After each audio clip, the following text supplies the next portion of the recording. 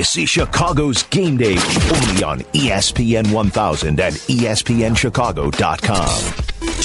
He was going the right way. Cohen all the way. Touchdown, Chicago. Levine, he goes right. Oh! Stop it, Sampson. Did you not get the memo? He didn't come for the massage. He came for the facial. Oh, my goodness. Chicago's Game Day. Garcia's home. Hansen scores. Sox win. What a comeback. Trubisky escapes again, and he's got plenty of room to run. Look at him go. There's the athleticism for the rookie. Back toward the wall. It's gone. This is Chicago's Game Day, only on ESPN 1000 and ESPNChicago.com. Welcome on in. Fred Huebner with you here on ESPN 1000 for the next 2 hours. Plenty of stuff to do. The Cubs snapped their 6-game losing streak. The White Sox suffer a loss. They try to win the series against the Mariners later on this afternoon. And the NCAA tournament, the field of 68 is now down to the final 2. Virginia and Texas Tech, we will talk about it throughout the course of the day. We've also got Jesse Rogers joining us in about 15 minutes. Also some talking baseball. We're going to get into a lot of other things on and off the field in the 11 o'clock hour. And before I'm out of here at 12 o'clock, we'll look at the Chicago Fire as the Fire went to Toronto. Toronto was 3-0 on the season.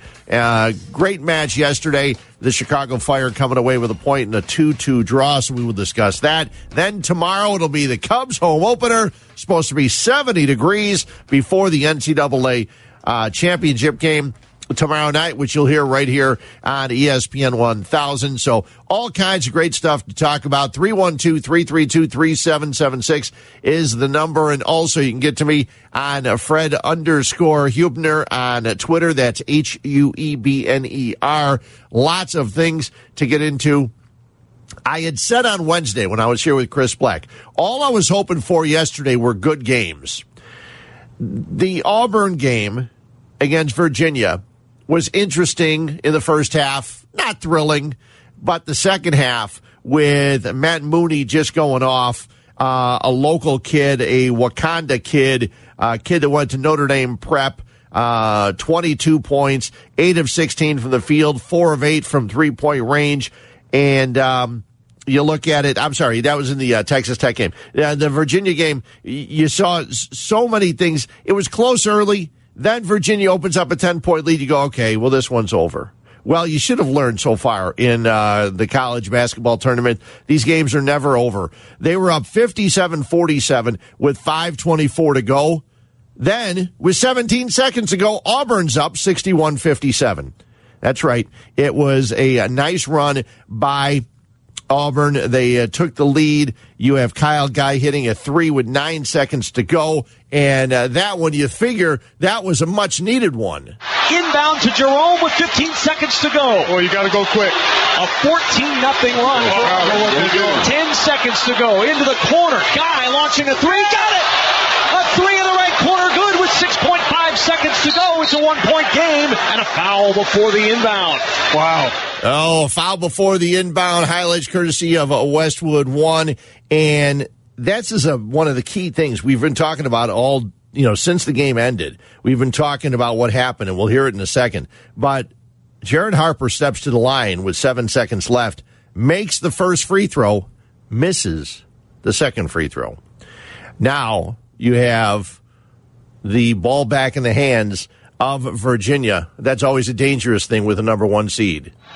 Virginia will inbound with Ty Jerome. Jerome to trigger on the near sideline. They're in the left-hand offensive zone. Down by 2, 62-60. Jerome slaps the basketball. Looking, peering, finds Guy in the left corner. 4-3 and the win! Off the rim, no good! And the Tigers claw back, but wait! Was there a foul? Was there a foul in the corner? The clock is at zeros, but Auburn fouled the shooter. Bruce Pearl is at half court. He can't believe it. Yeah, not many people could believe it, including all the Auburn fans who were running out, getting ready to TP their town square in Auburn. But yes, the foul was called. In my opinion, the foul was correctly called. If it's a foul in the first minute of the game, it's a foul in the last seconds of the game. I understand people saying you got to let the kids win the game. Well, you know what? The kid lost the game. Samir Dowdy, I'm sorry, he's going to be remembered for this for a long, long time, but he fouled Kyle Guy, who steps to the free throw line, hits not one, not two, but all three of his free throws, and that's the way the game ends. Unbelievable how he nails these throws, and he talked about it afterwards. These are moments that, every basketball player has dreamed of, hitting a game-winning shot or free throws or whatever. I kind of had that feeling in your stomach, like a good nervousness, like, all right, this is my chance. And, to be able to go to the national championship off of that for these guys and Coach Bennett, I really don't have the words. So like I was saying, when I was working with Black on Wednesday, I said I just wanted to see some good games. So in that game, it was interesting. You had a great comeback by Auburn. They had the lead. It looked like Bruce Pearl was going to get to his first championship game. Then all of a sudden, the foul called. People were going crazy. It's funny, too, and Adam Abdallah mentioned it, and Abdallah and Black doing a great job in Minneapolis at the Final Four. They were at the game last night, but I didn't hear anybody mention the double dribble that happened a little bit earlier on, which would have given the ball back to Auburn with the lead. I didn't hear many people talk about it until after the game was over with, which is kind of a bizarre situation. Now, it truly was, in fact, a double dribble. There's no doubt about it. It was a double dribble on Virginia. It was not called, but nobody talked about that. And you know what? It would have been completely not talked about if it wasn't for the foul at the end of the game. A lot of people went to Twitter immediately after that talking about it. And in my opinion, again, if it's a foul early, it's a foul late. You want the referees to make the call. You want referees to be consistent. If you don't make that call, then you're eating the whistle, and you can't do that. That should not have been done. So I thought the mistake was on Samir Dowdy by making the foul. He definitely fouled Kyle Guy. Think about it. Kyle Guy hits a three from the right corner to make it, a close game, a 1-point game. Then up, down 2, he gets fouled. Then he goes to the line and hits 3 free throws. He gets 6 points in the last 6 seconds of the contest. Pretty amazing game. Virginia moves on. Auburn does not. And Bruce Pearl said his guys who battled their tail off to get back from a 10-point deficit weren't going to be worried necessarily about the foul call. Really didn't. We didn't focus on that. We focused on how we were going to handle the defeat at Auburn with class and dignity. There are lots of calls during a game. You're going to get some you're not, and some you're not going to get. My advice as an administrator of the game is, if that's a foul, call it. Call it at the beginning of the game. Call it in the middle of the game. Call it at the end of the game. Don't call it any more or less at any other time during the game. That was the call, but it won't. It can't define. Don't let it define the game, because then you're taking away from Ty Jerome. Or you're taking away from Anthony McLemore with 12 rebounds.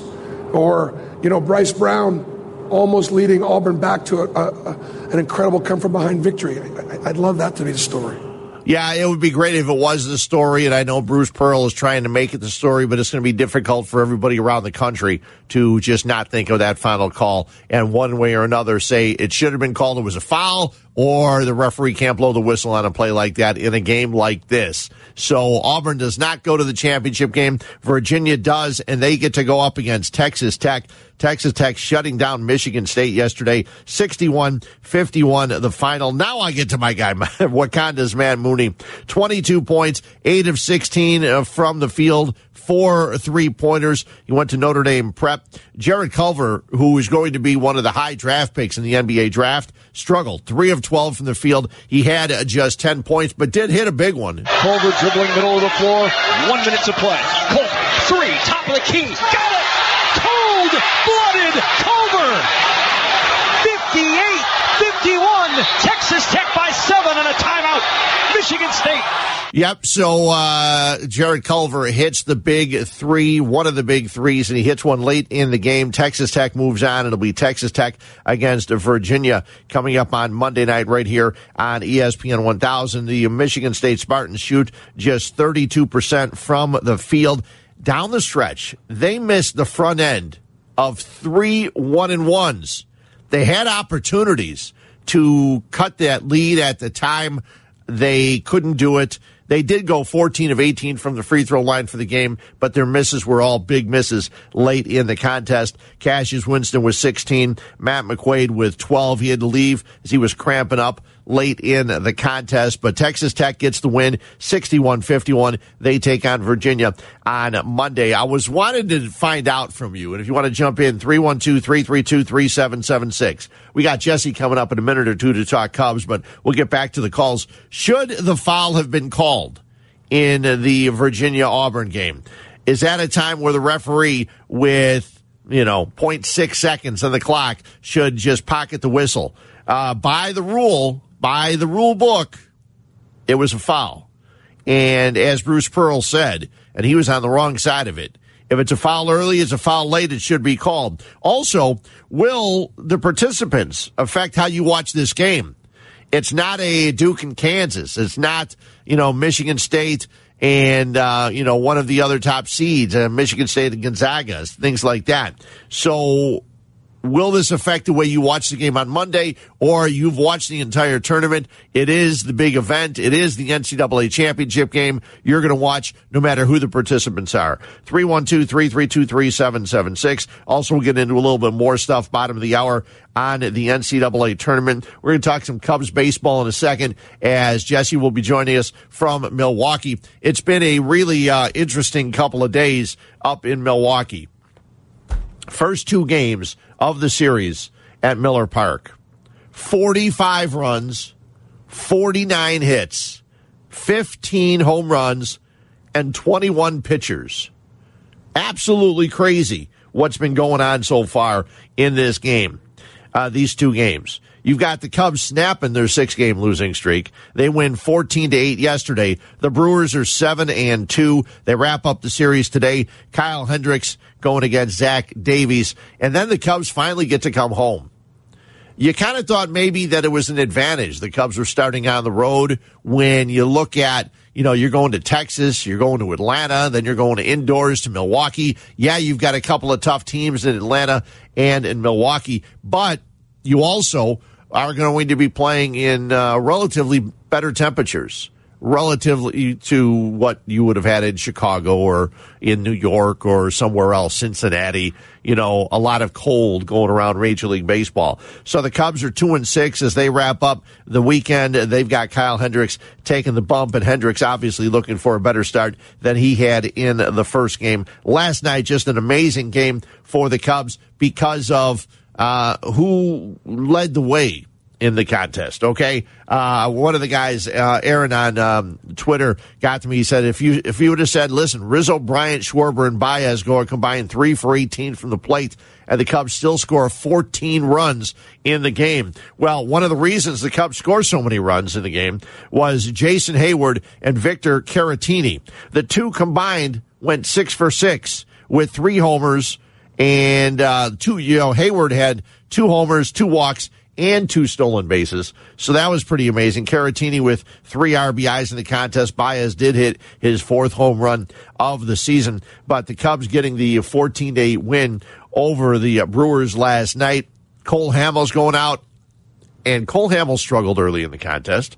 It was a game where you kind of figured, okay, what's going to happen in this one? Because you need a good outing. You need your starting pitcher to step up and have a good game. And you weren't really sure how it was going to go because Cole Hamels did pitch pretty well in the first game of the season. And then, things happen. He gave up a grand slam. And that's never a good thing when you give up a grand slam to Delino DeShields Jr. And that's what happened in that contest. So yesterday, you need the Cubs to get a nice pitching outing. And early in the contest, Cole Hamels was throwing a ton of pitches. He'd given up 2 runs. The Cubs had a 2-1 lead going to the bottom of the second. He gives up another run. Through 2 innings, he throws 51 pitches. You go, okay, how long can a guy like Cole Hamels stay out there? Well, you know what Cole Hamels did? He buckled down. Cole Hamels for the game for the Cubs yesterday, 6 innings, 6 hits, 2 runs. He didn't walk anybody, and that's a key. 5 strikeouts. He threw 111 pitches. He retired the final 6 batters that he faced.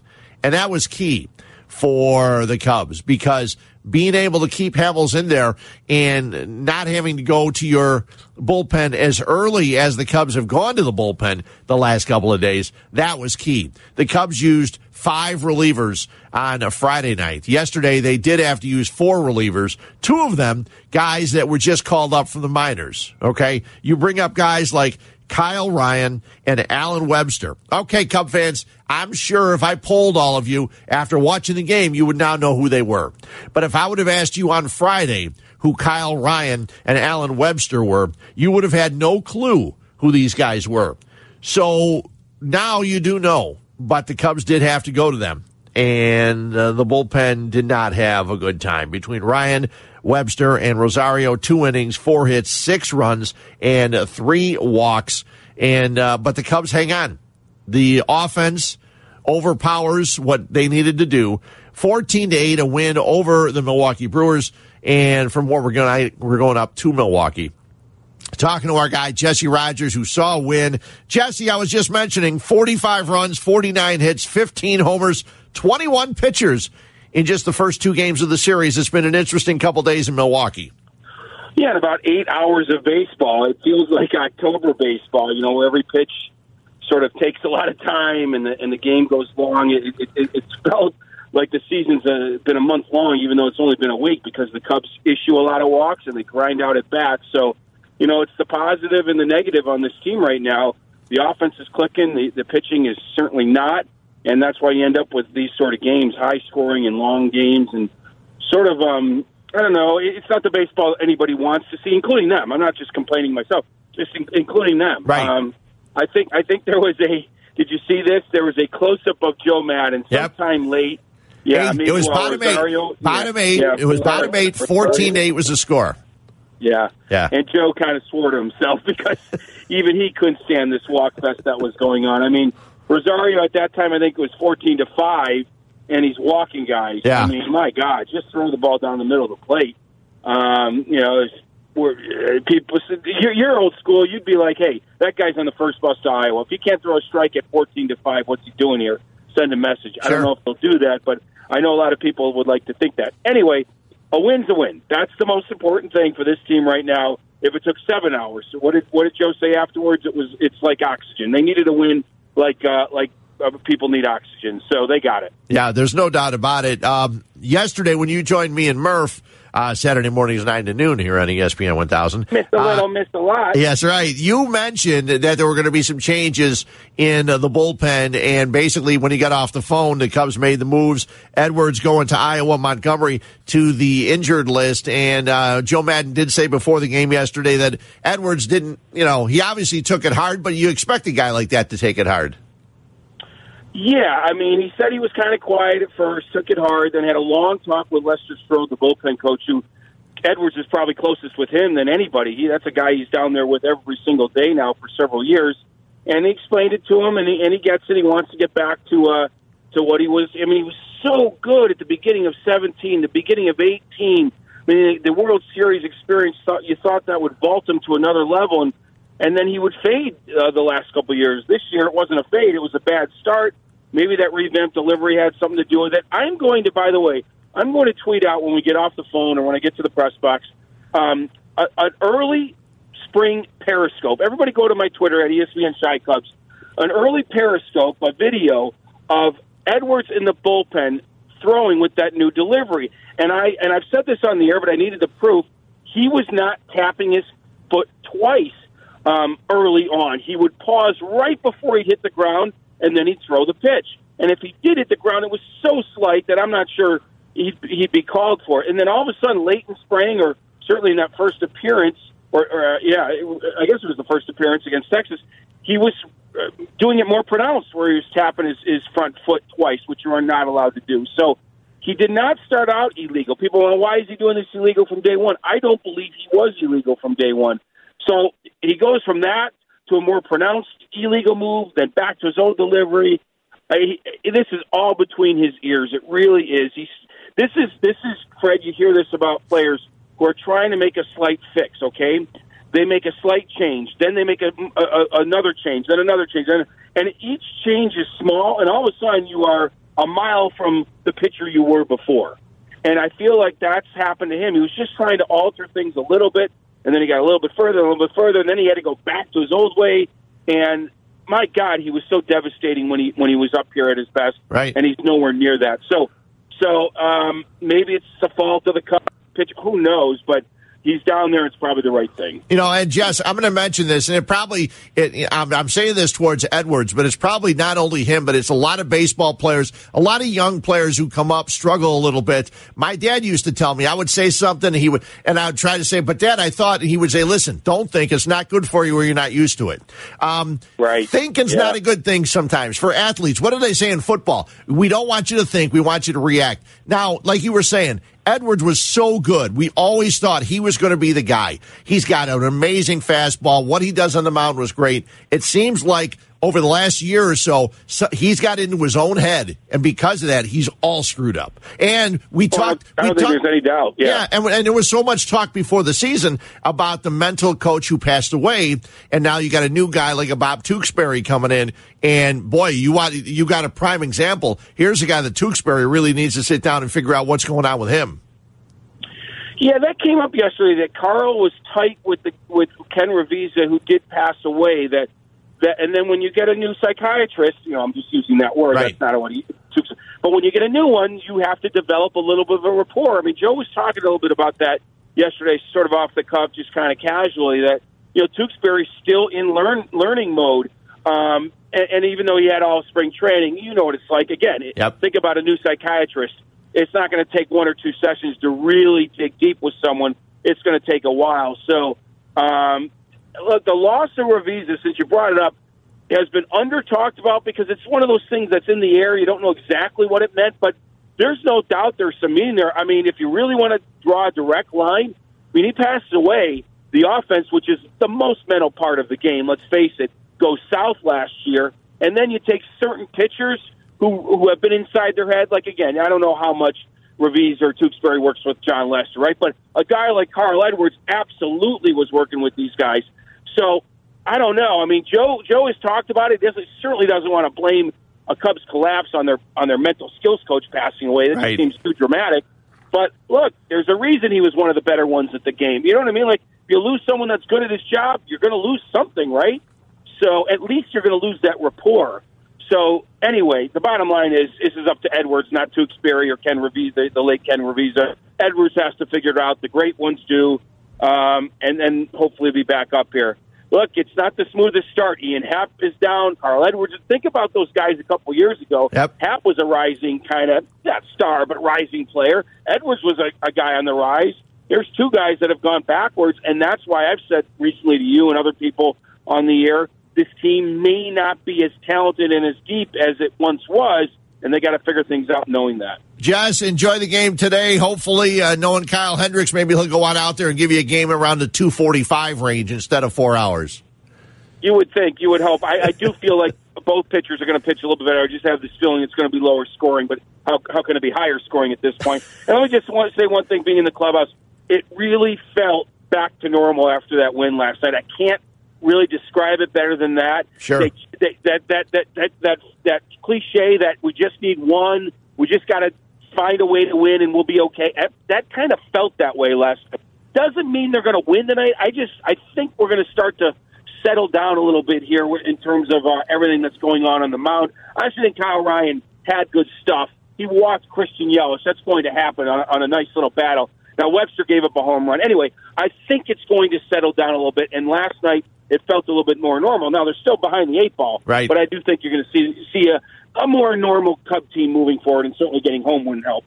Wouldn't hurt my wardrobe either. I need to do some laundry. Sounds good, Jess. Opener tomorrow. We'll talk to you soon. Okay, take care, Fred. Jesse Rogers in Milwaukee. He will be home, as will the Cubs tomorrow. We'll get back into a lot of baseball talk a little bit later on, about 11 o'clock. We come back, more on the NCAA tournament. We had a couple of callers. They couldn't hang on. If you want to talk about should that call have been made yesterday on the foul with 0.6 seconds to go, 312-332-3776, right here on ESPN 1000. Chicago's Game Day with Fred Huebner on ESPN 1000 and ESPNChicago.com. Welcome back in. Jesse gave us a little preview of what's going on today and how the Cubs locker room was. We'll talk a lot more Cubs and a lot more baseball top of the hour. We'll try to set the 11 o'clock hour aside for talking baseball, getting you ready for games when they're coming up at 1 o'clock. We'll have the lineups for both the Sox and the Cubs before the contest gets underway, before we get out of here at 12 noon. Fred Huebner with you. 312-332-3776. Want to put a capper, at least, for this show on the NCAA tournament. Again, I asked a question. I know a couple of people were on, couldn't hold on. You want to jump in, 312-332-3776. Virginia blows a 10-point lead. They were up 57-47 with 5:24 to go. Auburn comes back. They're up by 4 with 17 seconds to go. Kyle Guy hits a 3 with 9 seconds. Then you have Auburn going to the free throw line. They make 1 out of 2. They have a 2-point lead. Then Kyle Guy going to the corner. And what happens? Virginia will inbound with Ty Jerome. Jerome to trigger on the near sideline. They're in the left-hand offensive zone. Down by 2, 62-60. Jerome slaps the basketball. Looking, peering, finds Guy in the left corner for 3, and the win! Off the rim, no good! And the Tigers claw back, but wait! Was there a foul? Was there a foul in the corner? The clock is at zeros, but Auburn fouled the shooter. Bruce Pearl is at half court. He can't believe it. I believe it, Bruce. There was a foul as Samir Dowdy fouls Kyle Guy, who, after a timeout, steps to the free throw line. He makes 2. Then Pearl uses his last timeout with 0.6 seconds left, trying to ice the shooter. It didn't help. Kyle Guy steps to the line, hits the third, and then they tried to set up a play for the long inbounds pass. They did not get a shot off. 63-62 the final. The question I had was, should the referees have made the call? When you make that foul with 0.6 seconds left, some people were saying, listen, it looked like a foul, but you can't call it at that point in the game. Will the participants in the title game affect how you're going to watch the contest? And if you do have a championship game party, like my buddy Tom Kelly, I'll be out there tomorrow night. Hopefully. I'll be out there tomorrow night. And we have a way to make it a little more interesting viewing. And we'll get to that. And also, 2 other things I want to throw out, college basketball-wise. 312-332-3776. I'm not a fan of one shining moment. Anybody else that agrees with me, give me a call. Or if you vehemently disagree with me, and if that's what you think is the best thing in the tournament, if you're not going to watch tomorrow, but you're just going to tune in to see one shining moment, let me know. 312-332-3776. And one of the dumber things I've heard in sports talk, and this is not about any of the guys that brought it up, because they brought it up for a reason, because other people brought it up. So whoever brought it up initially, but the talk this week of Duke and should they retire Zion Williamson's jersey? I'm sorry, the Final Four was yesterday. Was Duke there? No, Duke was not there. I can't believe people think that Duke should retire Zion Williamson's jersey. If you agree or disagree with me, 312-332-3776. Let's go to the phones. Let's go first to Edgebrook and Scott. Scott, you're on ESPN 1000. What's happening? Hey, thanks for taking a call. Hey, real quick, Zion should not have his number retired. No disrespect to him. No, you can take one. He's great, but he didn't win anything. Right, and he was only there 1 year, and he didn't win anything. And he's going to be probably a great NBA player, and I'm sure they've got plenty of other great players in the NBA that came from there that don't have their jerseys retired. Right. That's the way it is. You could take one shining moment and throw it in a garbage can. Tired of it. It's old. Cool. And lastly, there is no chance in hell that they actually should call that foul at the end of the game. I still think the more egregious there is the missed double dribble. Did you see it when it happened, or did you see it afterwards? I screamed it the second it happened. It was so obvious. It was in total space, wide open. Defender was really nowhere that close to him to have even come close to tipping it. and he picked it up with two hands and kept going. I could not believe it. I screamed it right on the couch. Were you watching the game by yourself? Because I scream on the couch too, and I'm always by myself when I do that. No, my fiance was sitting next to me, but she jumped through the ceiling when I did. But sure, that happens. There's no way that foul should be called. Now, I totally understand the letter of the law. He got a little bit underneath him. Right. He didn't give him a clean landing spot. He kind of arched into him a little bit. But all throughout games, whether it's high school, college, pro, you see referees talking to coaches nonstop, and the game is managed. And in the context of the situation, there are 100 shooting fouls during the game that don't get called, and he got the shot off clean. The ball came out of his hand clean without any contact, and it was once the ball was gone that the bump and he couldn't land. And I know it's the letter of the law. They talked about jumping from A to B. Gene Steratore said it. I totally get it. I know that that's exactly it. Right. But guys are going to the rim going up, and as long as somebody touches the ball, they don't care if a guy gets cleaned out and flies off the baseline with body contact. They always say he got the ball. Well, all right, in this case, the guy got the shot off clean. He's pulling up to not foul him. No way that should be called. And so many times it ends up games when guys go to the rim and they get crunched and there's no call and the buzzer goes off and the game goes to overtime. Referees, whether it's high school or college that I know, always say we don't want the game to be decided at the free throw line. Well, damn it, don't decide that game at the free throw line either. Kudos to that kid for making 3 free throws. Right. That's unbelievable. And I was very impressed with Bruce Pearl. In general, I've not been a Bruce Pearl fan, right, but the way he conducted himself in the post-game interviews, I give him a ton of credit because I turned to my fiance and said, I take a 10-game suspension, a $100,000 fine, and blow that interview up and that ref up for that call. Now, I do feel sorry for the refs that, get stuck making those calls, but hey, that's part of the game, man. Apparently, they're all part of it, Apparently, Pearl's son is an assistant, and he was not as calm as Bruce Pearl was, apparently yelling at the refs all the way into the tunnel, from what I understand. But the other thing is, and you're right, it was funny because I went back and watched, and the ball was away, and it's not like it affected the shot at all. So, and I understand the rule, like you were saying, Scott, and I appreciate the call. Thanks a lot. It didn't have any effect on the shot. The ball was already on its way when he came down and then got fouled. Now, I understand, and Scott brought it up perfectly. It's NCAA Rule 4, Section 39.I. Verticality applies to a legal position and also to both the offensive and defensive players. The basic components of the principle of verticality are the defender may not belly up or use the lower part of the body or arms to cause contact outside his vertical plane or inside the opponent's vertical plane. Okay, I understand that. At that point in the game, the foul did not affect the shot. I understand they called it to the letter of the law.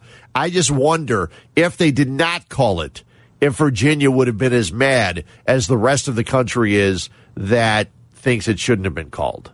312-332-3776. And the other thing he was talking about, Virginia guard Ty Jerome with 1.5 seconds left. He double dribbles off his back. He dribbled behind his back. The ball hits the back of his right foot. Jerome then picks it up, 2 hands, and dribbles again. The infraction goes uncalled. Brown was fouled. Jerome, to force an inbounds play. That should have been called, would have been Auburn's ball right there, would have been a big difference in the game at that point. 312-332-3776. We go to Norwood Park, and Eddie, you're at ESPN 1000. Hey, Eddie. Hey, Fred, how you doing? I'm doing well. Not only I don't think it should be retired, but I watched Zion in that last game. That guy's a poor man's Charles Barkley, and he's going to get eaten up alive in the NBA, and he will be an average player. I heard the same thing about Andrew Luck as everybody talked about him like he was the next thing as God. And where is he now? But twice removed, he's not even playing. You talk about Barkley, though. I think Barkley was a little smaller size-wise, and Barkley was still an amazing player in the NBA. But you look at this, and Zion is 6'8", 285. I don't know that he's going to be eaten up. I just think he's got to improve his shot a lot. But I thought the whole talk about retiring his jersey after a season where he missed several games because he was injured, and they don't make the Final Four. I didn't quite see the reasoning there. Absolutely, and that shot that guy got fouled on, it's like every shot that somebody takes a jump or somebody runs into their body. So you're right about that. That shouldn't have even been called. No, well, a lot of people are saying the same thing. Some people say that it did. Kevin gets to me on Twitter and says, yes, it did affect the shot. The shot's gone before there's contact made. When he showed the replays last night, I mean, he's showing me a picture on my Twitter account at Fred_Huebner. The ball was out of his hands before the contact was made, because the contact was made when he was on his way down. I know on one picture you can see it in live action, on the live action replays from the corner. The ball was already away from his hands when he was on his way down. So there was no contact made before the shot. But still, letter of the law, it didn't matter. Letter of the law, they made the call. The call was right. And then Kyle Guy, who steps to the line, makes the throws, and that was truly amazing. Unbelievable he was able to make that. 312-332-3776. I asked you if there's a certain thing you guys do to make championship game a little more interesting. You may need to for this one, because the gamblers are already out. You heard about it on the SportsCenter update bottom of the hour. The gamblers have put out the odds.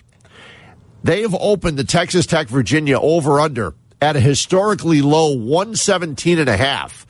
According to Bet Labs, it's the lowest national championship total since they started tracking college basketball data in 2005. The next lowest was Duke and Butler, which closed at 127.5. I'm trying to figure out how exciting a game that is 117.5. Obviously, if it's close all the way, it'll be interesting. It'll be exciting.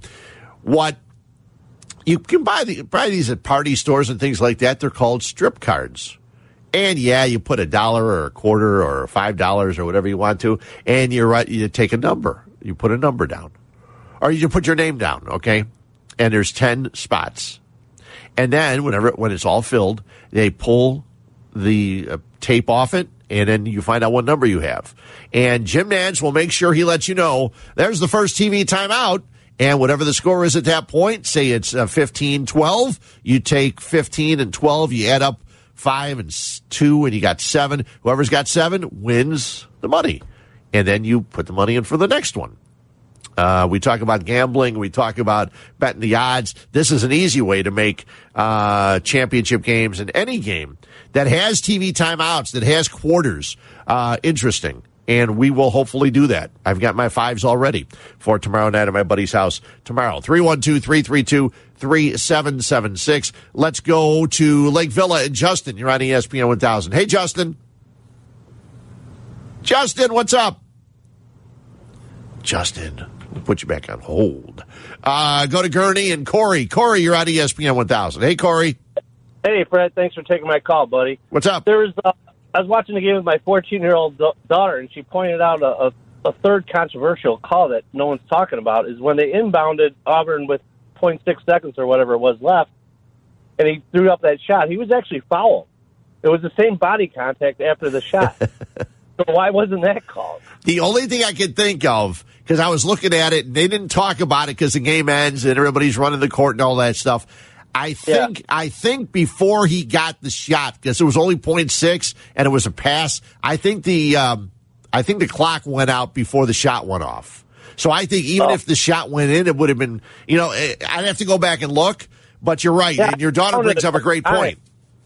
Yeah, it seemed like he got it off before the buzzer did, and he was fouled. Absolutely. There's body count. One of the replays was above the basket, and I'm pretty sure you could see the outline of the red on the backboard before the shot or the attempted shot was put up. But it's a good catch, because you're right. No one talked about that. It would have been nice if they went back and looked at it. But at the end of that game, they had so many other things to get to. That was the last thing they were going to look at. Yeah. Well, thanks for taking my call, buddy. Corey, thanks. I appreciate it. 312-332-3776. A couple of callers want to talk about Zion. We'll get to that right after this. Fred Huebner with you. Lots of baseball talk coming up top of the hour right here on ESPN 1000. Chicago's Game Day with Fred Huebner on ESPN 1000 and ESPNChicago.com. Welcome back in.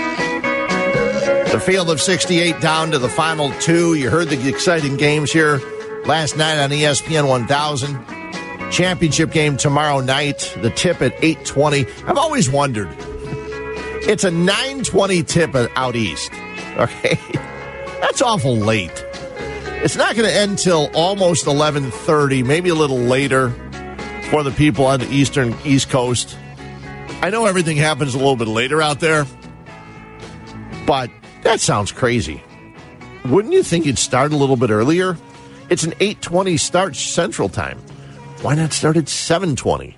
Oh, well, then people out west, that goes back to my whole thing, and one of these days we'll get into it, and we'll get an expert on telling me why it's the dumbest idea ever. One time zone for the entire country. Just one. Yeah, it's going to be a little darker some places, a little lighter, others.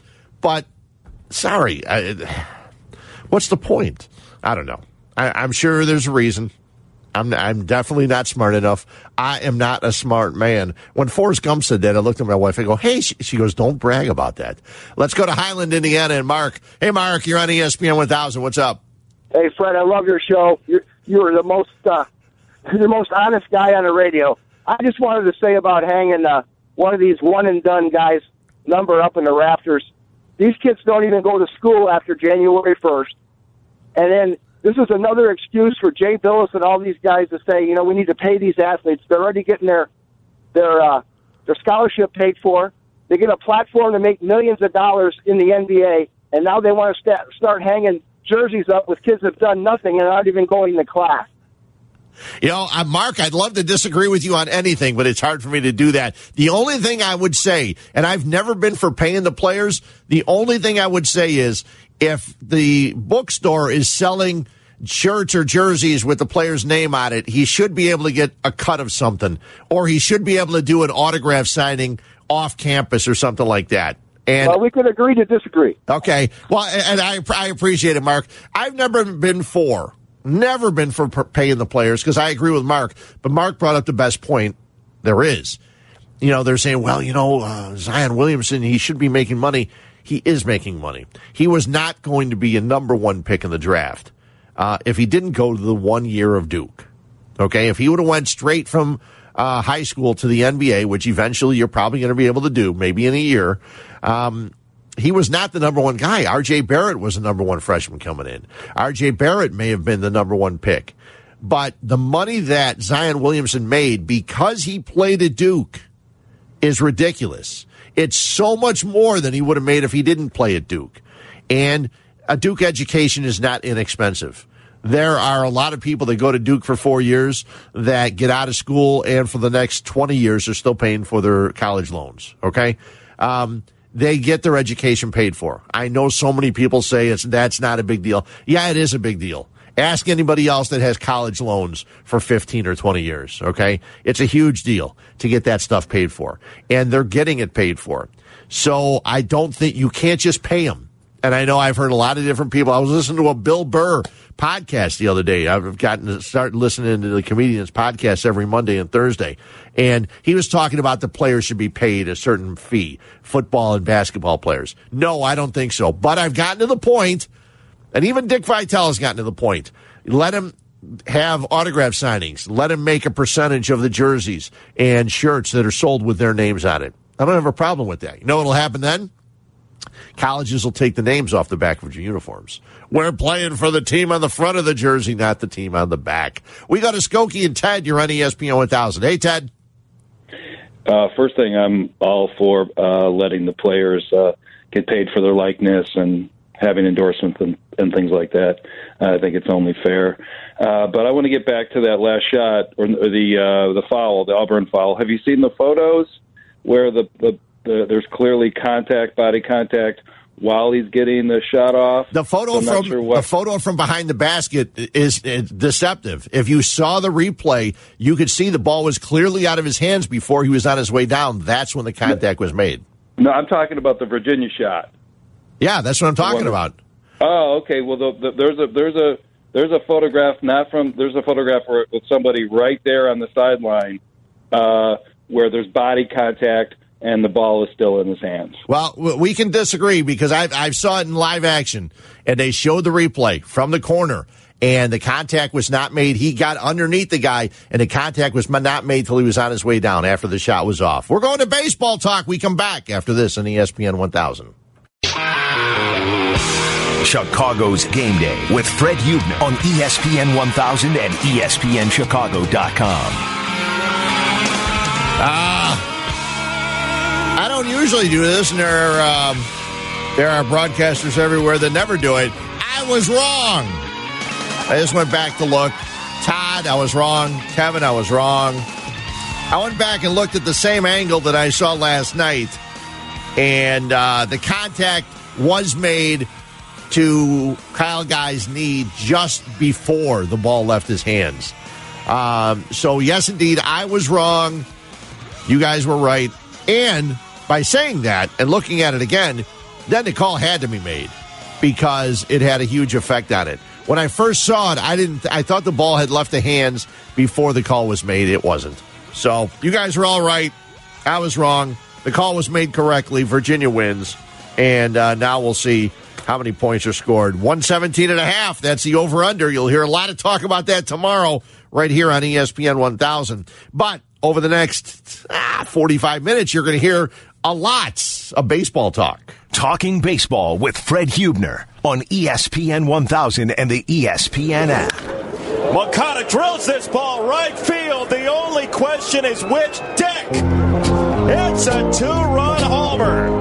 A comet on a progressive field. There's a blast deep into the night. And a two-run homer for Baez. And the pitch. Swinging at a fly ball to right and deep. Get up! Get up! Get out of here! Gone for Yelich. You can't do that easy. How about that guy, folks? We're talking baseball. In the air to right center field. How about this for a homecoming? That is crushed into the second deck for Bryce Harper. And he gives those Phillies fans a chance to jump up and down one more time. This ball is KILT killed.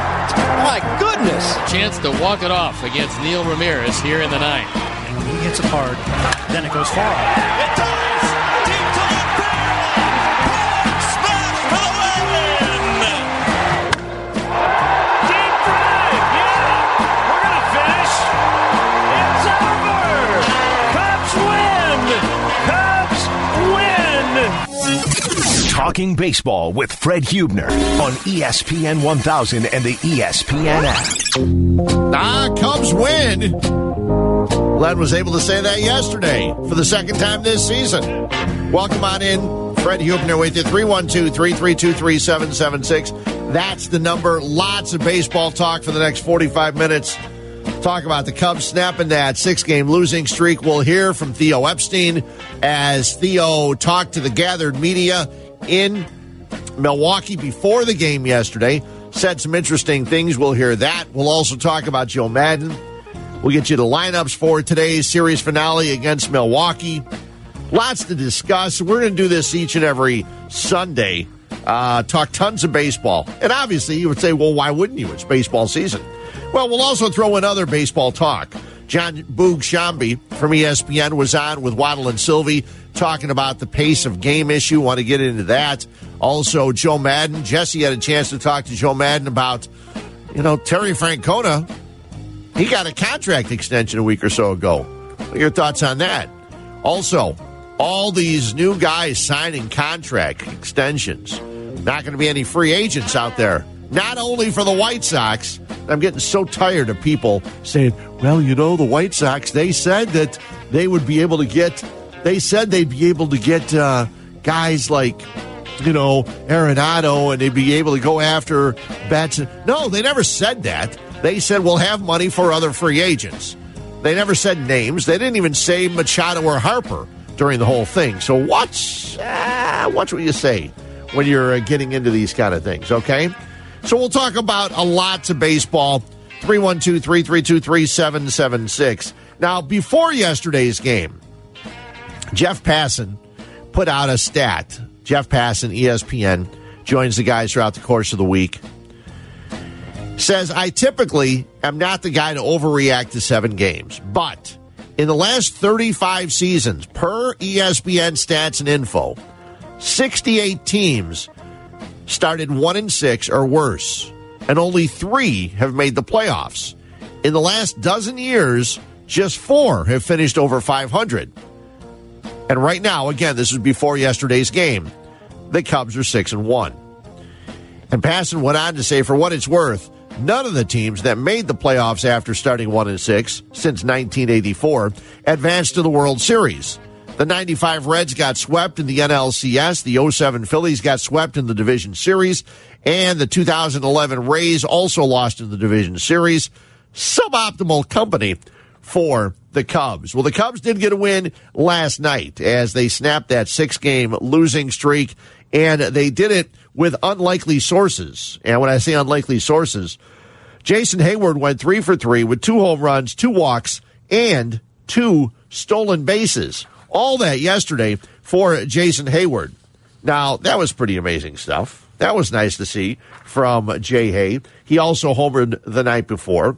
Victor Caratini was behind the plate. Victor Caratini went 3 for 3 with a home run and 3 runs batted in. Javi Baez also went deep yesterday for the Cubs, his 4th home run of the season. The Cubs actually the 6th team in the live ball era to score 10 runs and compile 10 hits in 4 of their first 8 games. And still, their record is just 2-6. There was blame going around everywhere. Who's to blame for this Cubs bad start? Well, before we get to who's to blame, Theo Epstein, who talked to the gathered media up in Miller Park, said, you know, everyone's a part of what's going on right now. That's part of the game. You have to dig yourself out of it. You know, you have to kind of find a way to stabilize it even when things seem really unstable. And I think our guys have been through it before, and I think we can do it. But again, it's not trying to say that everything's perfectly fine. It's got our attention, and we know it's important to play well. Of course, it's got your attention. The Cubs started 1-6, and people were going crazy, absolutely nuts. They were blaming everybody. You got to get rid of this guy. You got to get rid of him. Joe Madden. Oh, you can lose him now. The pitching staff's too old. Remember Pacota's projections? They kept going down. 82 wins, 81 wins, 80 wins, 79 wins. Pacota probably saying, yep, that was us, as the Cubs went off to a 1-6 start. Now, the Cubs did get a win yesterday. They are 2-6. But the blame goes everywhere, and that's what Theo has to say. But when it comes to allocating where the resources go, Theo put it right on himself. Tom Ricketts is not the problem. It's not a resource issue. And I know he's another one who's been taking a lot of heat. It's not a resource problem. If people have a problem with the allocation of resources, then that's me. And it has been ever since I got here. So with a lot of good and some bad, and you know, it's a team-wide issue, and we know we have to play better ball. But just sort of like search for magic bullets or scapegoats, I don't think that's really productive. I understand it, but you know, it's all my responsibility. You know, how we play on the field, the talent that we have, the direction we're headed. So I think, and yet I'm not in it alone. Thank God we have really talented people here. We have great players that we trust, and we're all going to be part of pulling out of this.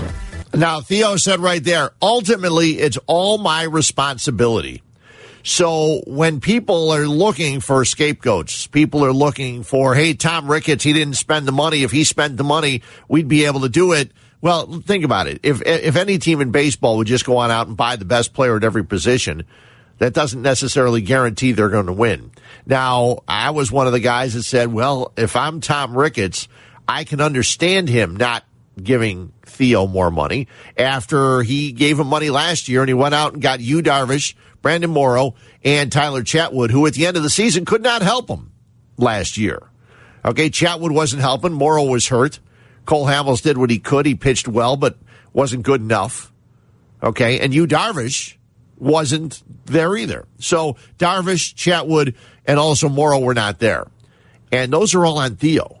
Theo made those decisions to bring those guys in and spend a lot of money to do it. So if you're Tom Ricketts, you say, Theo, I just gave you all this money last year.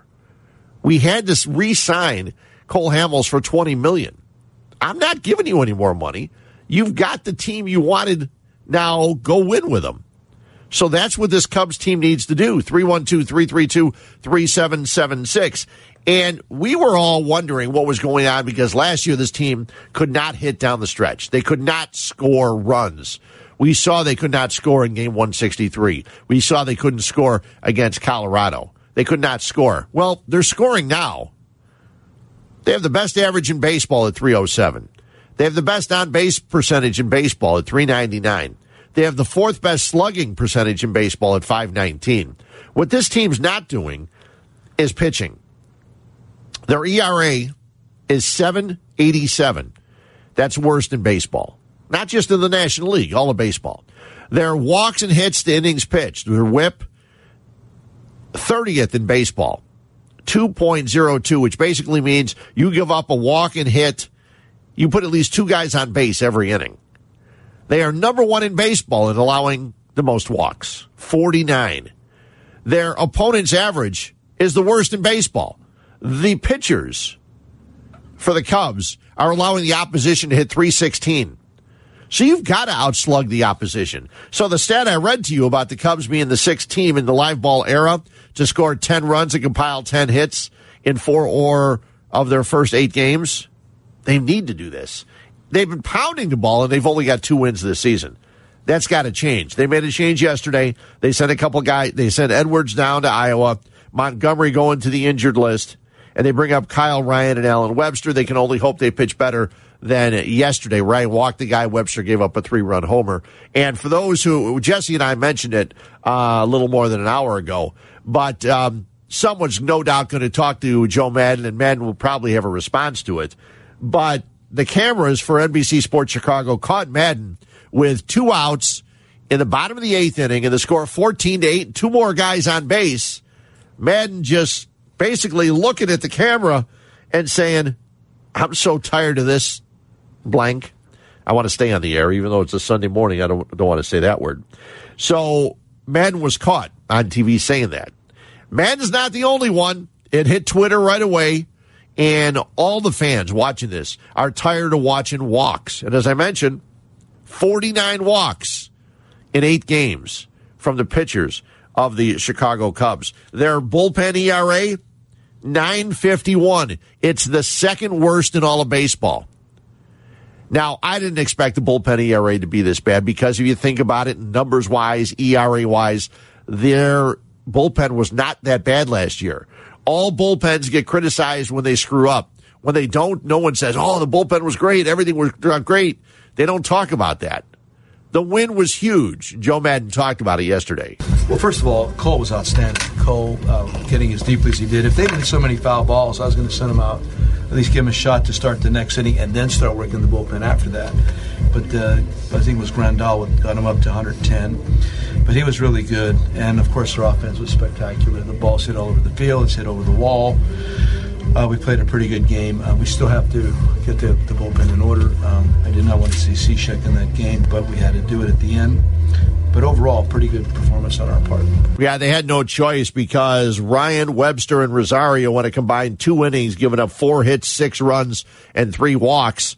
The Cubs needed all the runs they got. 14-8, the final, as they get the win yesterday. I mentioned Cole Hamels, who at the start of the game yesterday threw 51 pitches in the first 2 innings. The score was tied 2-2 after 2, but Cole Hamels settled down. He went 6 innings, 6 hits, 2 runs. He walked no one, and that's key. 5 strikeouts, and Hamels on his 115-pitch outing. I think you don't really look past probably yesterday.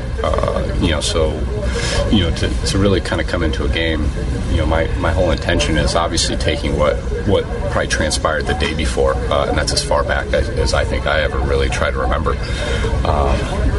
And then just really going out there and just trying to execute. And, because of yesterday's game with understanding, pitchers, need a breather in the bullpen. That was kind of the intent is, that's the reason why you go out there is you're trying to go out there, you're filling up some innings and obviously trying to keep the game close. And, it's something where, I was able to kind of go a little bit deeper in the pitch count, probably for early in the season, but at the same time, it's kind of what we train for. So I know there'll be some times where I'll get a break. There will be, and let me correct myself. I said 115. He had 111 pitches yesterday, and he went to the sixth. You figure the Cubs can figure it out in, 7, 8, and 9. Yeah, not so much. He had given up 2 runs, the final score of 14-8. So the bullpen given up 6 runs in the last 3 innings to the Brewers. But the Cubs bats with Hayward and Caratini doing the damage, and the Cubs get the win. As I said earlier, it'll be Hendricks going today against Kyle Davies for Milwaukee. Here's your lineup for the Cubs. Ben Zobrist is in right. Chris Bryant is at third base. Anthony Rizzo's at first. Javi Baez is at short. Kyle Schwarber in left. Wilson Contreras catching.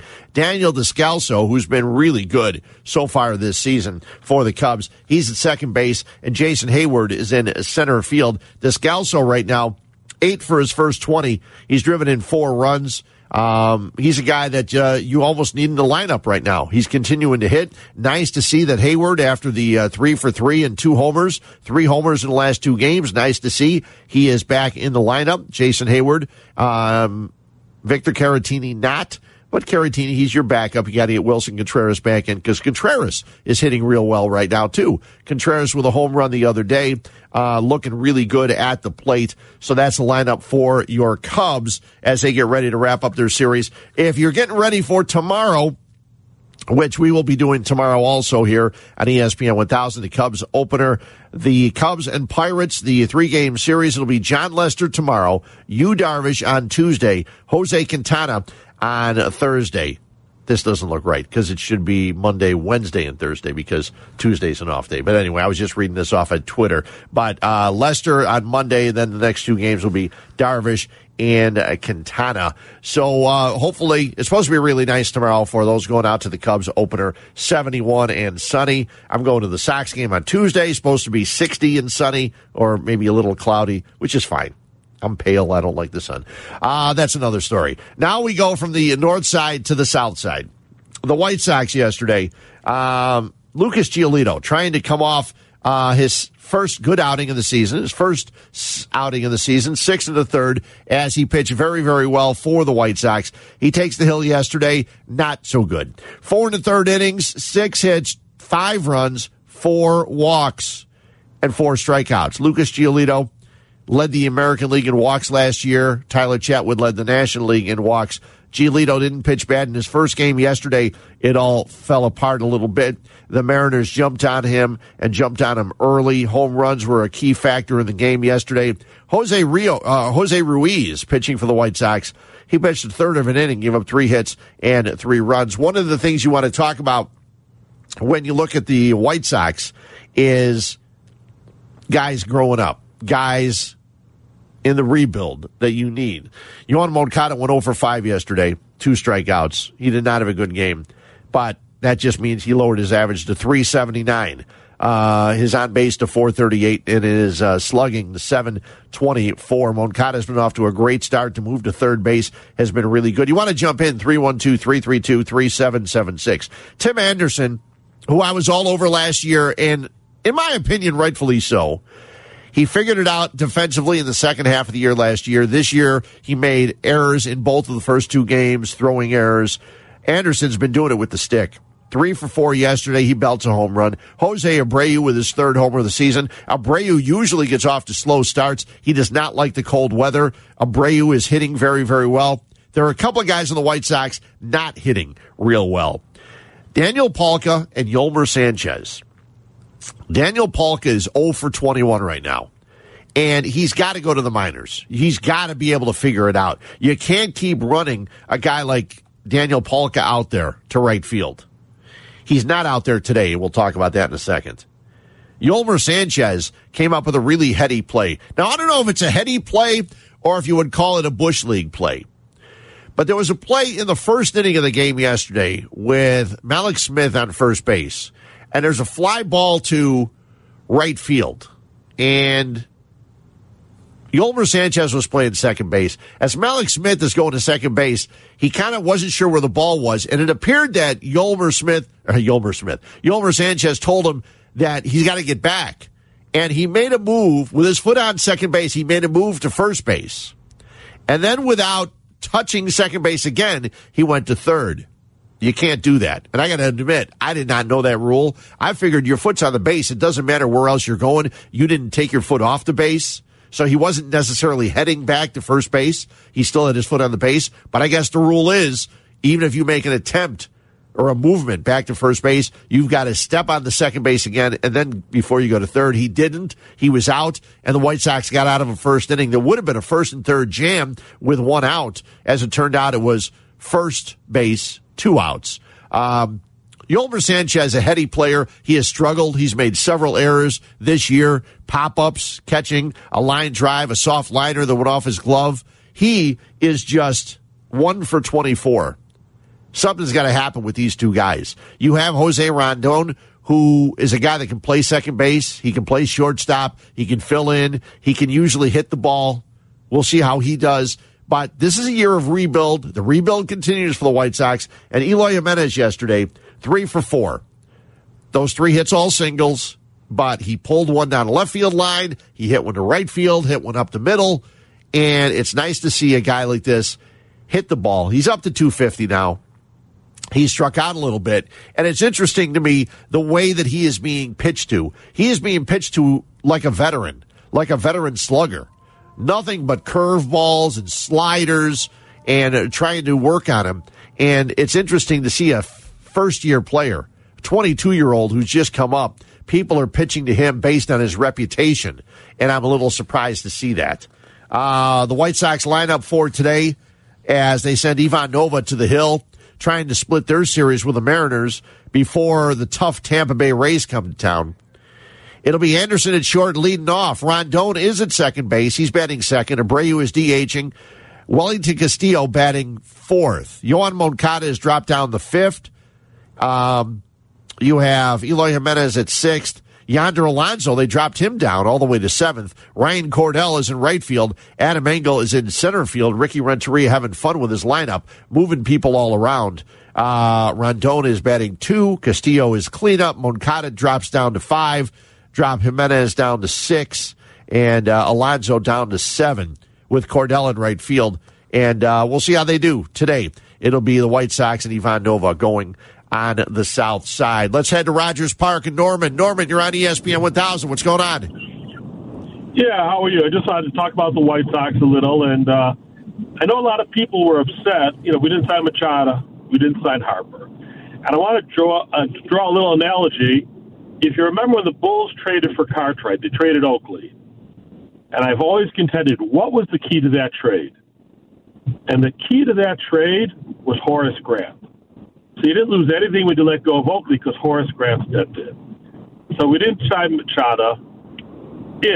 Now this is a big if, but if Anderson and Moncada develop as we hope they do, then you spend the money on pitching because pitching seems the thing that's just so hard to develop. And you've saved it. You haven't put $300 million into a position player. What's your opinion on that? Well, you know, and you bring up a great point, Norman, because pitching is the toughest. The White Sox have a lot of pitchers that they're hoping develop, but a veteran pitcher is going to be a big help if they can go on out and sign one. And all these other guys, for the most part, that have signed extensions are young position players. So, you know, I kind of thought before the season that going out and getting a guy like Dallas Keuchel would have been interesting for the White Sox, because he might be that kind of guy that you could bring in and he can help the youngsters and be the veteran pitcher. Right now, the veteran pitcher for the White Sox, they bring in Ivan Nova and Irvin Santana may go, but when the White Sox expect to be good, neither one of these expected to be there. It's very difficult to have a young starting staff. So I don't think it's a bad idea at all. Tim Anderson may actually be able to figure it out. He's getting better in the field, and at the plate, he seems like he's got it. I just don't want him to become a guy that thinks he has to hit the long ball. He could be a gap guy, you know, gap to gap. He's got power. He'll turn on the ball once in a while, but I don't want him swinging for the fences all the time. At the guaranteed rate, you don't need to swing for the fences. Ball's going to leave the park anyway. We come back. The pace of the game. John Shambi had some ideas. See if you agree or disagree. You want to jump in? We're talking baseball. Fred Huebner with you, 312-332-3776 on ESPN 1000. Chicago's Game Day with Fred Huebner on ESPN 1000 and ESPNChicago.com. Welcome back in. Fred Huebner with you, talking baseball here. We'll try to do this in the one of the hours, based on whenever Jesse can join me. Jesse joined me about 10:15 from Milwaukee. Cubs wrapping up their series there. The White Sox wrapping up their series with the Mariners. Ivan Nova going for the White Sox. It'll be Kyle Hendricks going for the Cubs up in Milwaukee. I had asked earlier if you still plan on watching the NCAA tournament now that you're going to get probably a defensive battle with Virginia and Texas Tech.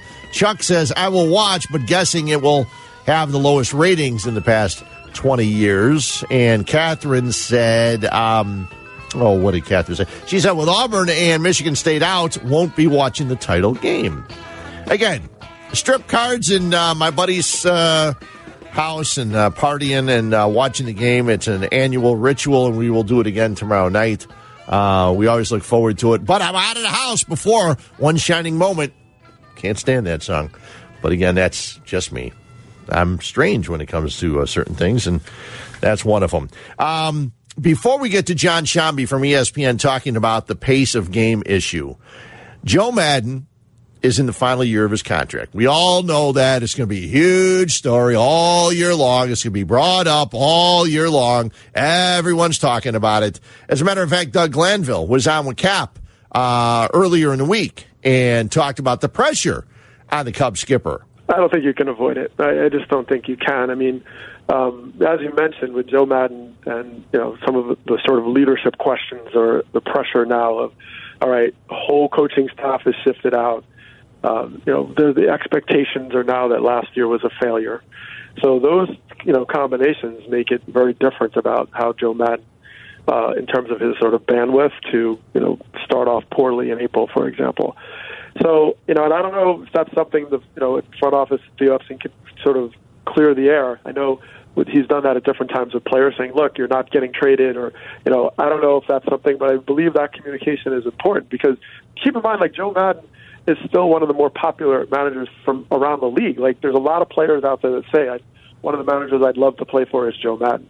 So he has a certain level of popularity and interest, not only because of the success, for a reason. And now with all the sort of, as I say, the bushes have been removed. You can't blame the culture because they've shifted the culture.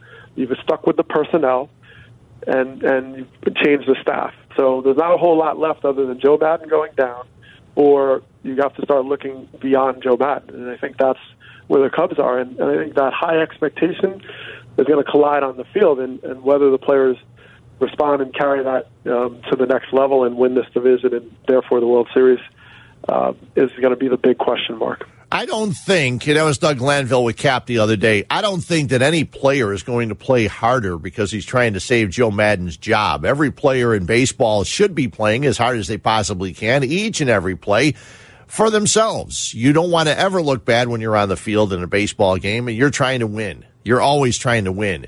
Everybody on the Cubs is trying to win.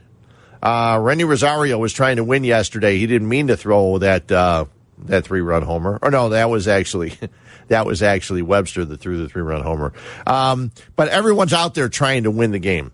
Okay, there is pressure on Joe Madden, and I'm not a big fan of people bringing it up. But my guy Jesse Rogers brought it up to Joe Madden the other day, and there was a reason for why Jesse was saying it. Tito got a contract extension today, and I'm sure you're happy for him. But you won the World Series, in the playoffs the same amount. He's not even arguably in the easiest division. It is the easiest division. Do you ever think, man, what's it take to get a contract extension if he's gone? No, I don't. I'm happy for Tito, yes. But I don't. I really, I've never compared myself to other people. I don't think that's a healthy way to go about your business. I take care of mine. I'm very confident all this stuff's going to work its way through it in due time. So when I see something like that, I'm happy for Tito and his family. Like today with David, I'm happy for David and his family. When guys have lost their jobs, I call them or text them immediately to lend them support. It's works both ways, but for me right now, I'm in a pretty good spot. I've been treated more than well, so I don't lament or worry about things like that. Joe's looking at it the right way, and I could only pray that no one brings it up for the rest of the season. I know that won't happen. I can only hope and pray that nobody else would bring it up. John Shambi talking earlier this week with Waddle and Sylvie. Everyone's talking about the pace of the game. Games are going too long. The Cubs game last night was about 4 hours, like Jesse said. It's like 2 games. There's been all kinds of runs scored, 45 runs, 49 hits, 15 homers, 21 pitchers, and 8 hours of baseball. Shambi talked with Waddle and Sylvie about trying to make the game a little bit quicker. I do think that in terms of younger fans, I'm a really big believer in pace of play and lack of contact is a problem. Now, I did a Yankee-Red Sox game last year where on a Sunday night, Miguel Andujar doubled to start an inning, and Brock Holt flew out in the bottom of the inning. And between those 2 plays, there were 24 minutes where the ball wasn't put in play. Wow. Nobody wants to watch that, guys. I love this sport, but there are too many athletes out on the field, too many good players that aren't getting to run, throw, field, and do their thing because the ball's not in play enough, and they play too slowly. So I take nothing off of it. I would consider shortening games to 7 innings. I think that a pitch clock is necessary. It's got to move more. It's just got to have a little bit more of a sped up effect to it. And I get it that, people don't like to see fundamental change in the sport, but even stuff like, I get teased for it, but I really do believe we should not be playing games longer than 12 innings. Like, if you were inventing this sport today, you would not invent a sport and say, we're going to play 162 games and we play them all to perpetuity until there's an outcome. That's just dumb to play that many games. It should be done at the end of 12, maybe even 11 or 10. So I know for people who consider them purists, that type of thing, but to appeal to a younger audience, I just think the game's going to have to move more. So I do think that there is a problem that is coming that is, we're not necessarily seeing it right now. A couple of things John Shambi said. He said he was all for moving the game to 7 innings. No, that's changing the whole game. You can't move it from 9 to 7 innings. Pitch clock, yes. I was actually timing yesterday Lucas Giolito from the time he got the ball till the time he threw it. Most of the time it was close to 20 seconds, which is what you're supposed to do. There are other times where pitchers don't do that, and I think that should be enforced. The other thing he brought up about the extra innings thing, okay? Everybody complains about extra innings. Oh, the game goes so long. Look what happens. Well, the Cubs had a game last year, I think, that went 17 innings early in the season, okay? But for the season, the Cubs played a total of 19 games that were extra inning games. You're going to make all kinds of rules for 19 games out of 162? That's ridiculous. And out of those 19, I think 8 of those were more than 12 innings. You've got to be able to figure out how to go 12 innings. Okay, games beyond that, maybe you come up with something. But there's no reason to change the rules after 9 if you're tied at that point. Really quickly, let's grab a call. Let's go to Homewood and Jay. You're on ESPN 1000. Hey, Jay, what's up? Hey, guys. I love the Cubs. I think we've been one of the most successful organizations over the last 4 years in terms of winning percentage. But even at the latter part of last year, even the middle of last year, you can see that they're pitching. And let's fast forward to this year. If you look at miles per hour, they're at the bottom 10% in the league. And that's not going to go away, guys. This is the beginning of the year when the arms are the strongest. And so they got some good guys. A couple of them have had some terrific careers. But if we think this all of a sudden going to be this big winning total and they're going to run off 8 or 9 wins in a row consistently, how can they when they're at the bottom 10% in terms of miles per hour? And I know miles per hour isn't everything, but it's a big part of it. So I think, unless they make some major changes, and I don't know how you do it with, Hayward signing. And Hayward, he's been, average. He's done okay. Yeah. But compared to the money he's making, and the pitcher, Darvish, oh my gosh, and we can go on and on about him. But the reality is the data shows the Cubs are at the bottom 10% in terms of miles per hour, and that matters. Unless they make a big signing, their outcome is not going to change in terms of being 500 or a little bit above. That's it. Jay, thanks, Jay. I appreciate the call. The one thing I got to tell you before we take a break about the miles per hour, okay, is when you see miles per hour like that, there's one thing. All pitchers, when they get to a certain age, are going to usually lose their miles per hour, unless you're Justin Verlander, who just continues to seem to throw, at the top of his range, okay? I'm not saying anything about Justin Verlander. I'm just saying he's still throwing at the top of his range. But that's when you got to learn to become a pitcher, okay? Kyle Hendricks doesn't necessarily have that miles per hour. Cole Hamels is a guy who's older, and he's a very, very good pitcher. He can pinpoint stuff. That's when you can't just rely on your stuff. You got to worry about your pitching. And I think Lester's the same way. So they can figure it out. Can Quintana? I don't know. We'll see if that's going to work out or not. One more baseball note before we take a break and then talk Chicago Fire soccer really quickly before we're out of here. Everyone talked about St. Louis and picking up Andrew Miller. Andrew Miller's not been the same guy. The Cardinals lost last night to San Diego 6-4. Andrew Miller went 2/3 of an inning, giving up 2 hits, 2 walks, 4 runs. He gave up Manny Machado's 2-run homer, Machado's second-round tripper of the year in the 8th inning. St. Louis, they got Miller thinking he would help. And also, their other pitcher, Reyes, is going down after a really bad 4 games out of the bullpen. Their bullpen is struggling, so you may not have to worry about the Cardinals as much as you thought. But you know what?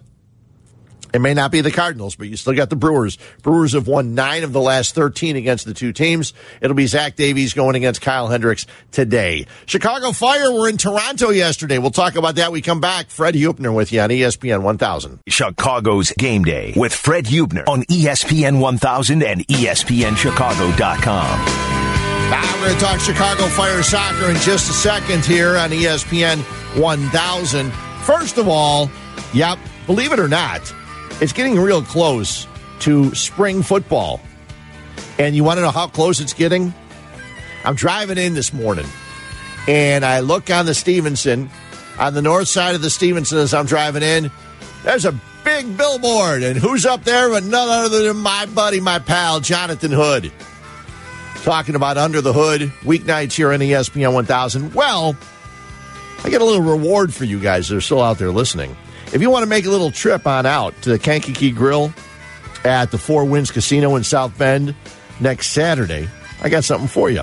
Jay Hood will be out there Saturday from 12 till 2 Eastern Time. That's 11 till 1 Central Time for the Blue and Gold game, the Four Winds South Bend. That's right, Four Winds Casino in South Bend, dining, gaming, fun. They got the Copper Rock Steakhouse, the award-winning menu featuring dry-aged steaks and everything else. Kankakee Grill, that's where he will be.